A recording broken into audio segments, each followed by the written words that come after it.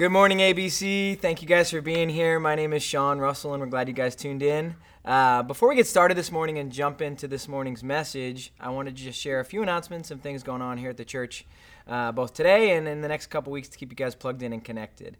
The first is our missions conference. We're going to be hosting our missions conference this evening right here at church. Starts at 5 p.m. with a dinner. We'll have a main session, breakout sessions, and even a kids program. So we just invite you to join us. Come and hear what our missionaries and strategic partners are doing and how their ministries are impacting the world for Christ. Again, it's this evening, missions conference, 5 p.m. right here at church. Hope you guys can join us. With Halloween right around the corner, we have another event that we hope you guys can join us for and help participate in. ABC is proud to partner with several of our churches here in the community for Light Up the Night. It's on Saturday, October 30th from 6 to 8 p.m. It's out on a property off Del Rio Road, hosted by Legacy Church. And again, in order to make this happen and bless some of the families with a fun and safe Halloween experience, we need you. We need you to help set up maybe a booth, donate some candy, or just be a part of the event. Again, it's Saturday, October 30th from 6 to 8 p.m., Light Up the Night.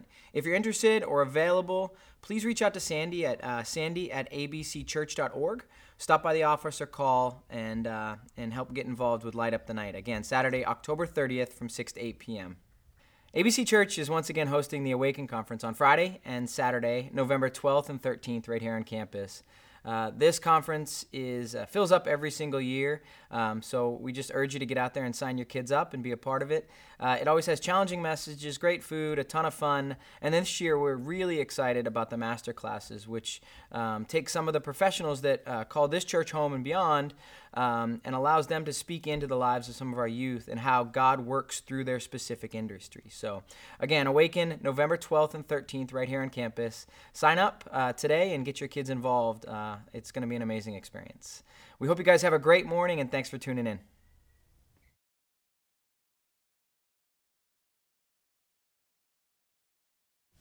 Well, good morning, and thanks for joining us online. I wanted to mention, as we're getting started this morning, tonight, if you happen to be watching this on Sunday morning, is our missions conference at ABC. And really, conference is a big word. It's really a missions dinner. And we're doing that on campus at ABC. Tonight at 5 o'clock, we're going to meet up in the gym for dinner. And then we have a guest speaker, Bob Engel, who's one of our supportive missionaries with World Impact, who's going to be here to share. And then we have breakouts with 5 different missionaries that are going to be sharing in different rooms, and you'll have an opportunity to hear about their ministry. So I would love for you to join us if you want to come on down and just get a little taste of what God is doing in the world through global missions and through the partnerships that we're privileged to be a part of here at ABC. So that's, again, tonight, Sunday, 5 p.m. on campus at ABC if you want to join us. We're in our series through Titus. We're actually starting this morning chapter 3, which is the final chapter of Titus, and we'll be finishing this in just a few weeks. But really what this book does, not just Titus, but really the entire Word of God, is it seems to correct or address things that the world gets wrong. As I read through this, I think, yeah, it looks like we've got that wrong. The world, culture, secular, whatever way you want to look at that, seems to get this wrong, and the Bible gives us a proper way or an appropriate way of looking at things. One of those things this morning is respect. This idea of respect, the world so often gets wrong. You've probably heard the saying, respect is not given, it's earned. And I kind of know what that means. You can understand the sentiment that really, some people don't necessarily deserve respect if they haven't earned it. Here's a few other things that the world says about respect. A few of them are even a little funny. First, it says you can't show respect if they don't give you respect. Okay, well, that's sort of fair. Same kind of sentiment. You expect me to respect you, but you don't respect yourself. Okay, some kind of self-esteem talk here. Listen to this one, though. This is like a famous rapper that wrote this one, or at least quoted it. He says, people won't respect you until you get disrespectful. Okay, whatever that means. And then this one's confusing to me. Don't respect her because she is a woman. Respect her because you are a man. I have no idea what that means. Very interesting. I don't hate you, I just don't respect you. Another quote. I love him, I just don't respect him. Maybe you've heard that before. Sometimes you need to disrespect to show that you were respectful. Doesn't make any sense to me, but I get the sentiment. Respect is for those who deserve it, not for those who demand it. And on and on and on. You've probably seen the memes online or the little quote windows, or maybe heard people say all of these different ideas of respect, some of them kind of random, some of them not making much sense. But the bottom line this morning, as we look to the Word of God to correct our understanding of what respect means, here's what I think God is calling us to, is to respect with generosity. Give out respect freely. Don't expect that respect would need to be earned. Do it anyway. Give respect. Respect, contrary to popular belief, does not need to be earned. You can respect those who haven't earned it. And in fact, as Christians, we're called specifically in Scripture to do so. Turn to Titus with me if you've got your Bible. If you don't have a Bible there handy, maybe even take a minute to go grab one, or open up your phone, and you can go to Titus on your phone, or follow along on the screen here. But in chapter 3, we're going to read through this passage just a couple of verses at a time here. So in chapter 3, it says, remind them, this is Paul charging Titus, saying, Titus, remind them to be submissive to rulers and authorities, to be obedient, to be ready for every good work, to speak evil of no one, to avoid quarreling, to be gentle, and to show perfect courtesy toward all people. Now, let me stop there for just a second. If you were a Christian in Crete and Titus was calling you or reminding you to be respectful of authority, there are a lot of people who would have paused and said, wait, what? Do you know who the authority is? Let me remind you that the leader there at the time was Nero, an immoral, unrespectable, selfishly motivated, arrogant, and egotistical leader. And Titus is reminding the Christians in Crete to say, hey, remember to respect authority or submit to authority. Remember that you need to be obedient and ready for every good work. And he's calling these people who are in this city, this town of unrest, of just political chaos and turmoil, to be respectful of leaders. And even today, if you were to hear me say that, or if you were to read this passage and apply it to our situation today, you might question the biblical call to respect authority, because maybe you feel like our authority at times is not respectable, maybe not honorable. You might ask me if I have seen the news or if I've seen these people or heard of their character. The question is not whether or not they're honorable or respectable. The question is, will we do what God has called us to do and respect willingly and freely? Let's keep reading for a second. So then verse 3, he says, for we ourselves were once foolish, disobedient, led astray, slaves to various passions and pleasures, passing our days in malice and envy, hated by others and hating one another. So why should I respect leaders who are not respectable?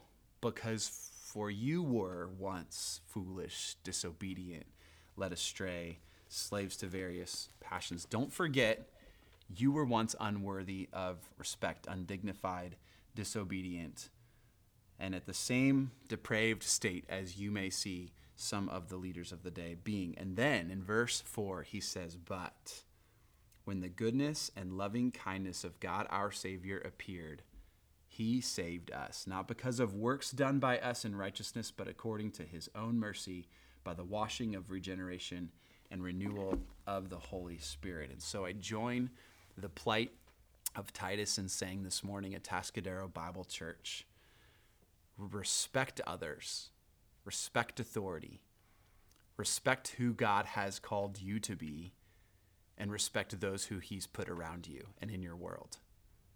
It's a very simple and yet very challenging call this morning to be respectful. It's the bottom line of the passage as I read through that and I ask, what is Paul really charging Titus to communicate to the church in Crete? Be respectful. I think that's the bottom line. Be honorable.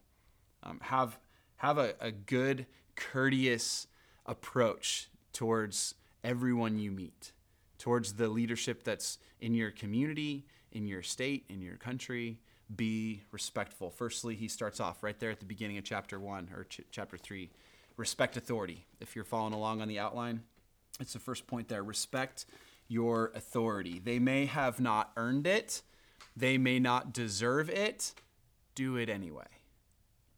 Polybius is a historian who writes of this season in Crete as Paul addresses Titus to the church here in Crete. He says, they were constantly involved in insurrections, murders, and internecine wars. Crete had been subjugated by Rome in 67 BC, and since then had been continuously restive under the Roman colonial yoke. And Paul here was hinting at the insubordinate spirit of Cretan Christians, that they were unwilling to submit themselves to the leadership that was instituted by Rome, and therefore there was uprising, there was upheaval in the community. And although they may be foolish and disobedient and deceived, is what Paul is saying, show honor and respect anyway. I get it. It doesn't feel like maybe you should. They may not have earned it. It doesn't seem like you should try to give people the benefit of the doubt, but he's saying be respectful. Remind them to be submissive to rulers and authorities, to be obedient, be a good citizen, irrespective of how others are behaving. There are cultural and present day examples of this all over the place. And in fact, the last 10 years, really from a political climate, if you kind of glance back at the last 8 to 10 years or so, the thing that I hear people grieving over the most is the fact that our leadership, particularly the federal leadership of our country, seems to be less honorable and less respectful. I think, one of the things that I hear people talk about, it is the character that once the presidency, for instance, of the United States was as a position of honor and that you would have an honorable person, that there was a character person, that was sort of esteemed and you could show the due respect to that kind of position, present the positional authority to that person. And in the recent years, it feels like it's kind of gone, a little bit sideways in terms of that honorability, so to speak. And the problem is now, as a culture, we feel so free to throw around terms like the Big Orange or Sleepy Joe, and make references like the "Let's Go Brandon" kind of chant thing. Maybe you've heard of that. There's all these sort of disrespectful phrases, terms, names, chants, whatever you want to call it, because people feel like I don't need to respect that person. I don't need to honor that person. They've done nothing to earn my respect. They have nothing to deserve my honor. And so therefore, I don't have to treat somebody with dignity or respect. I'm just going to say it like it is. I'm going to call out the hypocrisy that I see. And Paul was saying of this group in Crete, dealing with the exact same kind of challenges, looking at a leader that did not have personal morality that they could look up to. He was saying, I don't care if they're respectable. Honor the leadership anyway, instituted by God. Respect authority. There is no limit to the respect that we are called as Christians to administer. There is, however, now you may be wondering, well, where's the line for this charge to submit and be obedient, to continue to obey the authorities? There is no line to administering respect. There is, however, a line in which we can draw between respect and abiding. The government has a responsibility here. It says, for every good work, the government has a responsibility to promote good and to punish evil. Those are the two primary responsibilities of the state. In fact, Romans chapter 13, verse 3 chapter 13 of Romans, by the way, is often referenced when you talk about submission to authority and obeying the laws of the land, so to speak. But listen to what it says. This is what Paul clearly says in Romans 13 about our requirement as Christians to submit to authority. In chapter 13, verse 3, it says, for rulers are not a terror to good conduct. Consider that. Rulers, leaders, are not a terror to good conduct, but to bad. There is a clear responsibility. They are to administer good and to punish evil. Would you have no fear of the one who is in authority? Then do what is good, and you will receive his approval, for he is God's servant for your good. But if you do wrong, Be afraid, for he does not bear the sword in vain, for he is the servant of God, an avenger who carries out God's wrath on wrongdoing. Very clear here in Romans chapter 13, verse 3. The job of the state, the ordination of the state by God, is to administer good, justice, and to punish evil. And so there becomes a limit for us as Christians. We say, yeah, we certainly administer respect. We dish out respect. We are honorable. We are courteous is the word that he uses here. But there's a limit to how long we submit and obey and abide. John Stott says it really well. He says, the emphasis on whatever is good not only clarifies our responsibility, but it limits it. We cannot cooperate with the state if it reverses its God-given duty, promoting evil instead of punishing it, and opposing good instead of rewarding and furthering it. The state has a clear call from God in Scripture to administer justice, promoting what's good, punishing evil. When they step into the sovereignty of household or church, whose responsibility is the administration of the family and of morality, then they've overstepped outside of the bounds of what God has called the state to do. And this is why Paul urges the Corinthian church. Go into 1 Corinthians chapter 6. He just urges them, stay out of the court of the world. They're called to administer justice, not morality. So when you have a family issue, a family matter, a dispute, don't take it to the court of the world. They're not equipped to facilitate that.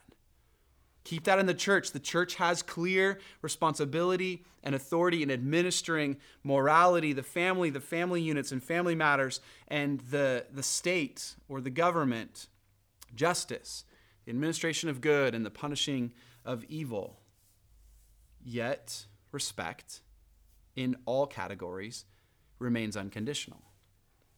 And so this clear call to the Cretan Christians, or Cretan Christians, I should say, is to continue to respect, continue to honor, continue to uphold what is good. Be a good citizen. Show kindness.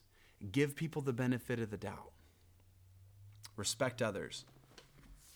Verse 2 says, speak evil of no one, avoid quarreling, be gentle, show perfect courtesy towards all people, for we ourselves were once foolish. So when he turns this corner, I think Paul is showing and displaying this concept that there's a group of enlightened people, that's Christians, they have the truth and they've seen it, and there's a group of ignorant people.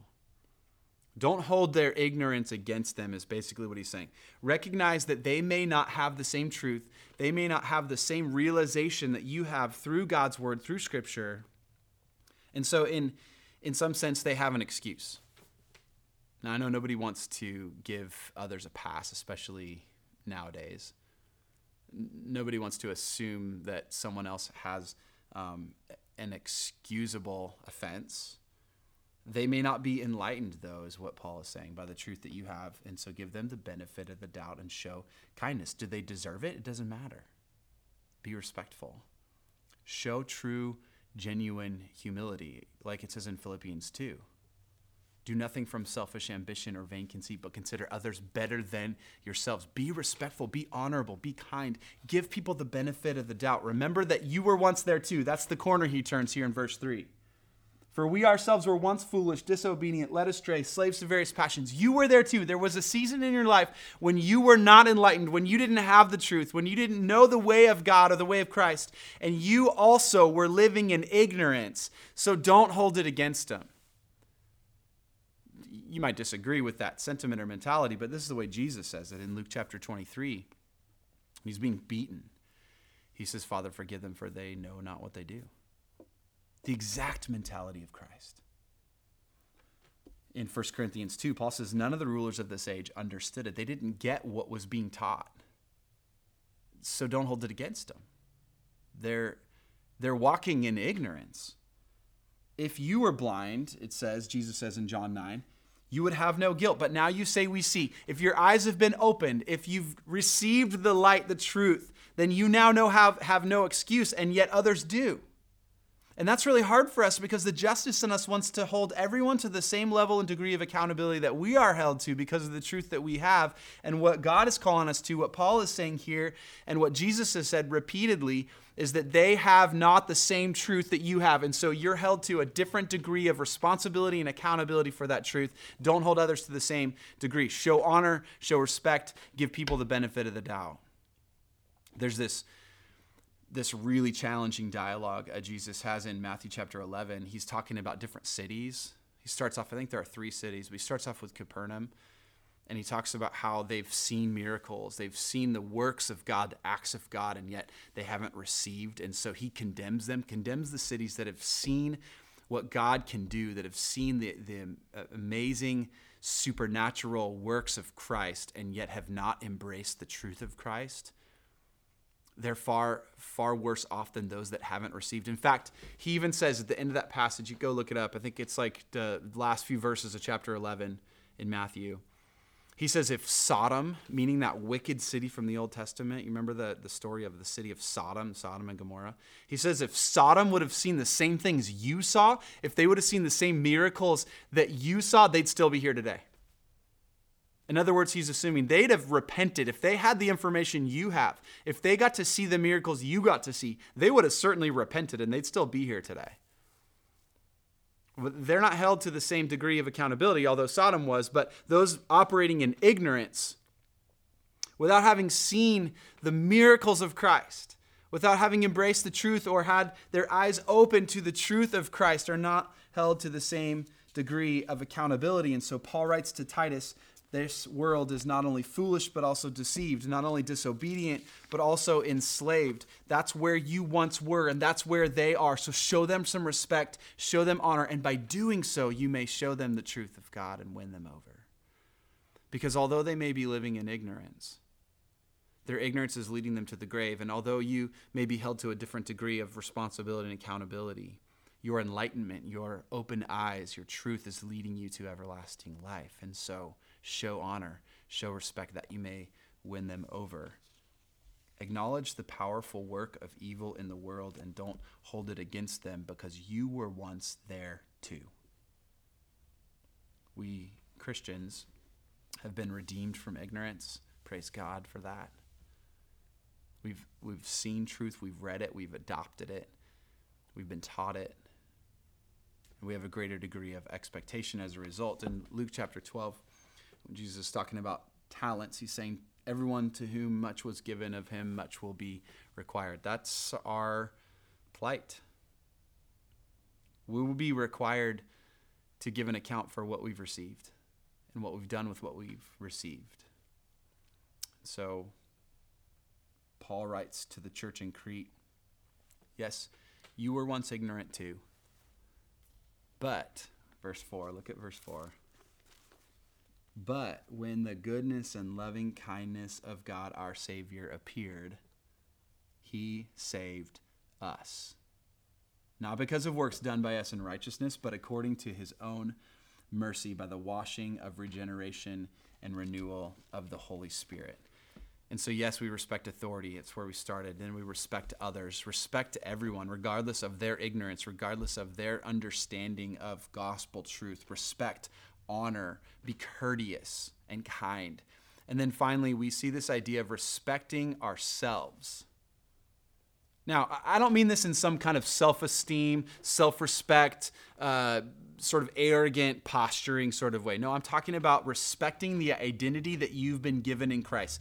Respect what God has done for you and through you with enough respect to honor that calling, honor that identity in showing others love. He saved us is the word, verse 5. I love how it just says it so clearly and yet also in past tense as a completed, done, past act, work that needs no more embellishing. He saved us. And the saving was done in the Word and in the Spirit. Look at the end of verse 5.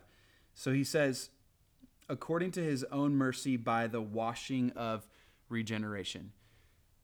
So the washing word that's used here is the same word that's used in Ephesians 5 when when Paul's comparing Christ's love for the church to the love of a husband has for his wife.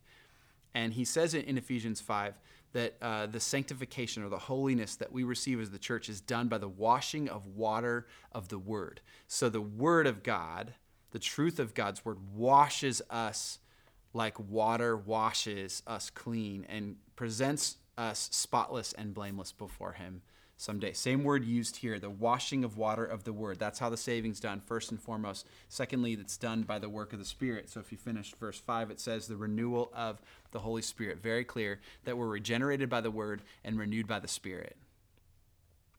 And so, therefore, our identity, we now stand morally, righteously, and socially identifiable with Jesus Christ. Honorable, redeemed people. Respect that. Respect the new identity that you have, that he's paid a high price for you, that he has given you a new identity, clothed you in righteousness, that it cost him something to do that he's given you a new path forward, a new mission, and a new future, and that you've received that through the washing of the water of the word, and you've received it through the regeneration of the Holy Spirit, and that God has called you to embrace this new identity and live in that with as much confidence as he expects for his people, with the same degree of desire that he's called his church to walk forward in this beautiful new calling. As he compares the husband's love towards his bride to Christ's love for the church, with that same degree of desire that the husband walks towards the wife and the wife towards the husband, that we would call ourselves the bride of Christ because of the desire we have for our husband. That's the respect of our identity as Christians. So respect yourself, respect the identity God has given you as a result of his great sacrifice, and respect others with the same degree of respect you've gained from your new identity in Christ. Not everyone will measure up to your expectation. Respect them anyway. They may not earn your respect. Respect them anyway. Remember, you were once ignorant too.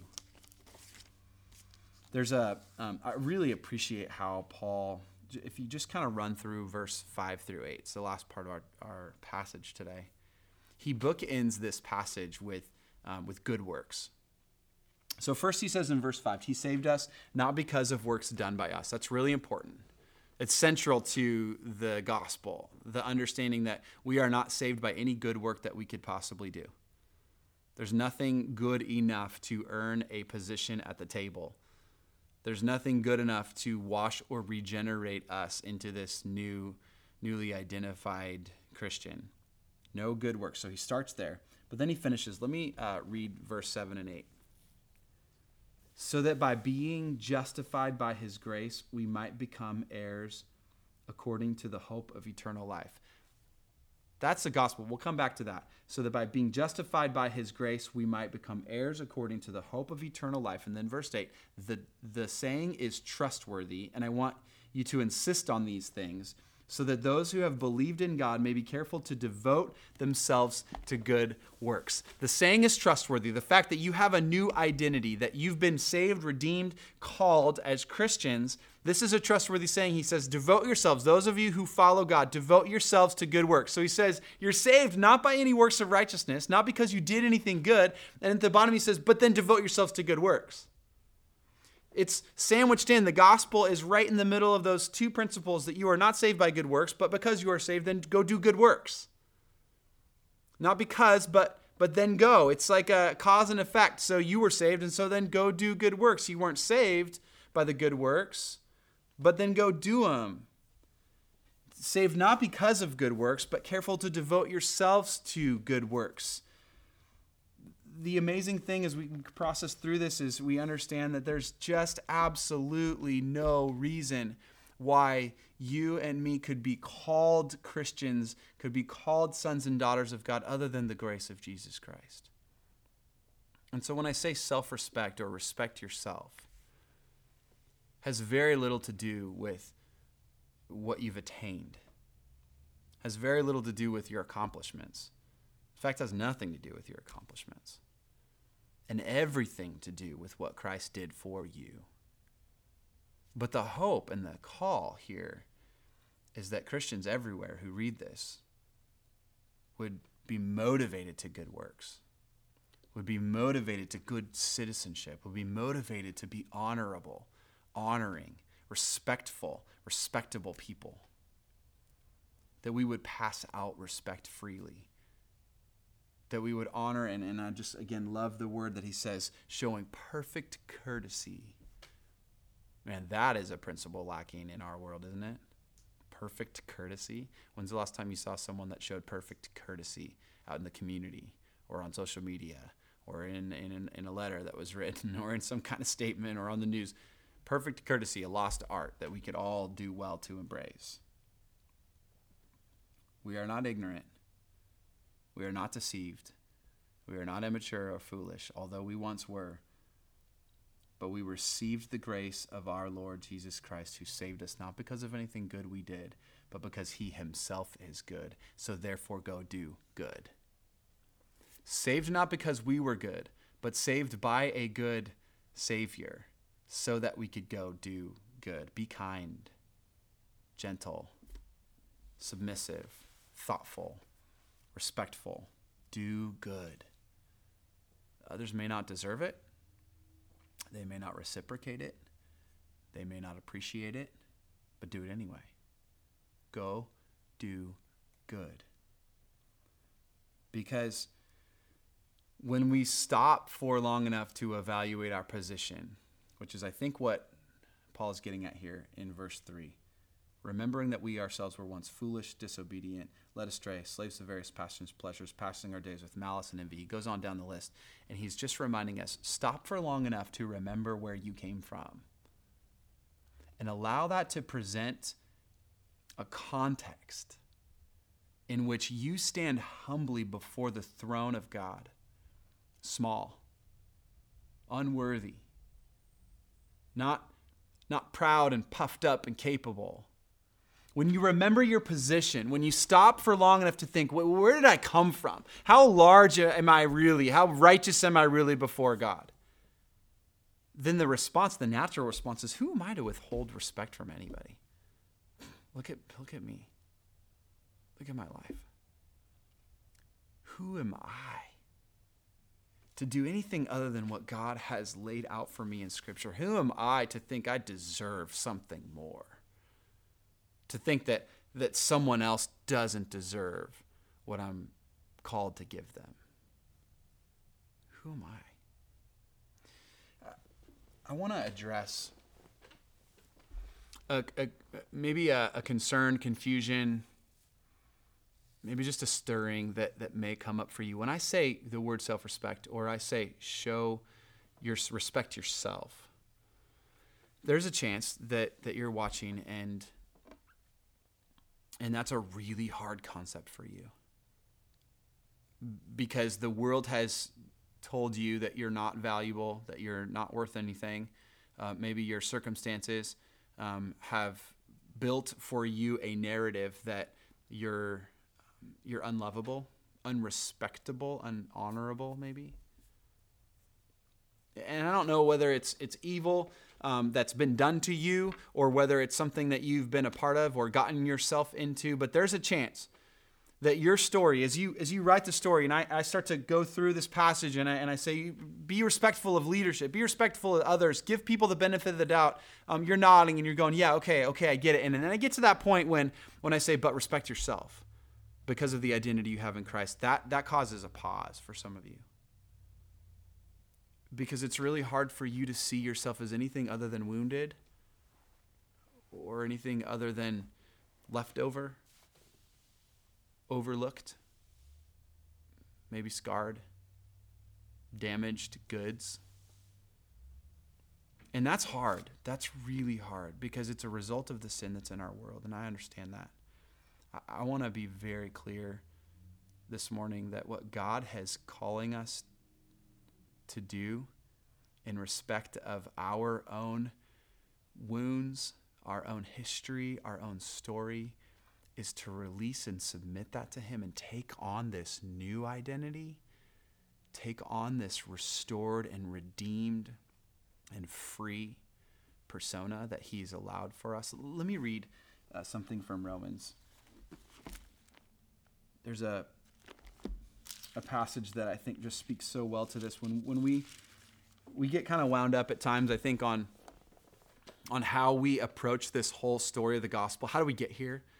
How do we get to the point where we can actually be saved? And when Paul says in Titus chapter 3 that's not by our own good works, that we've done nothing good to receive it, I think sometimes that resonates a little too much with people. Like they think, yeah, of course, I haven't done anything good.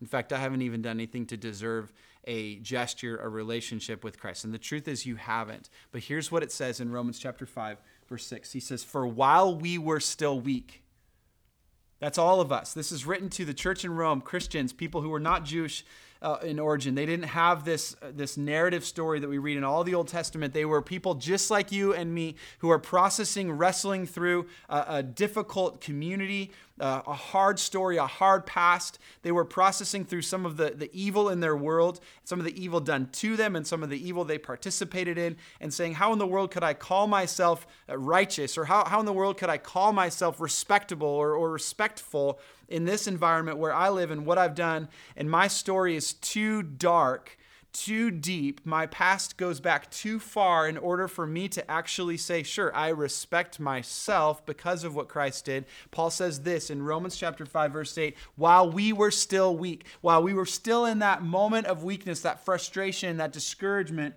over who God was and what he was doing, over who we were and what we were doing, at the right time, Christ died for who? If you read along, it says for the ungodly. Christ died for the ungodly, not the people that cleaned up their act and figured it out, not the people that were respectable or honorable. For one would scarcely die, verse 7 says, for one would scarcely die for a righteous person, though perhaps for a good person one would dare even to die. But God shows his love for us in that while we were still sinners, Christ died for us. And I want you to hear that so clearly this morning. If you haven't before, if you haven't embraced it, if you haven't fully let it sink in to your heart, that while I was still a sinner, while I was still living in ignorance, living in sin, blinded, scarred, wounded, whatever you want to call it, without righteousness or any good works, while I was still a sinner, Christ died for me. And when he died, his blood paid the price for my sin, covering over, offering forgiveness for all of that sin, and everything in my past was wiped away. And he was offering for me to stand clean in the presence of God, washed by the water of the Word, regenerated by the work of the Holy Spirit, with a new identity that we could take pride in, literally to be proud of what God has done for us and in us, and allow for us to stand with a respectable identity. And so when I say respect yourself, respect what God has given you in that new identity, you could stand with confidence in his presence, knowing that God has given you new life, a new story, a new future, a new identity that has nothing to do with your past. It's easy sometimes, I think, for us to overlook the simplicity of this new identity. We kind of breeze past it at times in church. Well, we're new in Christ. Well, we have a new life in Christ. You might hear us say that often. Or we've been forgiven. We've been redeemed. And I just want to pause for long enough this morning for you to understand that what God is calling you to is so profound that it literally obliterates every ounce of fear, every scar, every stain, every misstep, every misspoken word, everything. To take on this new identity in Christ and to say, I stand clean, restored, redeemed, with confidence and respect for the new person that I am in Christ.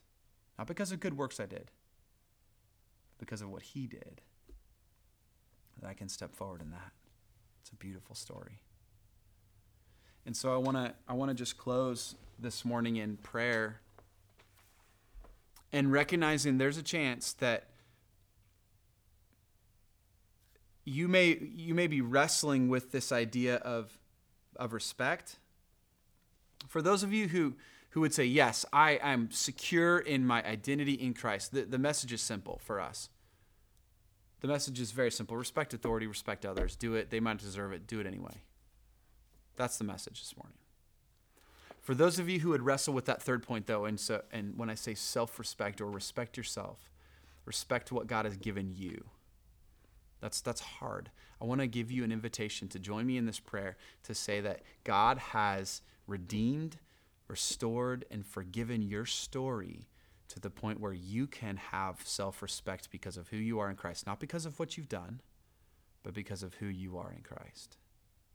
And so I want to just give you a simple invitation to pray along with these words. Maybe just repeat them as you hear them come across the screen. And allow for the forgiveness of Christ to rush over you, for him to redeem your story, for him to give you a new future, and to give you a new degree of respect. Let's pray. God, I have an identity of sin. I've lived in ignorance,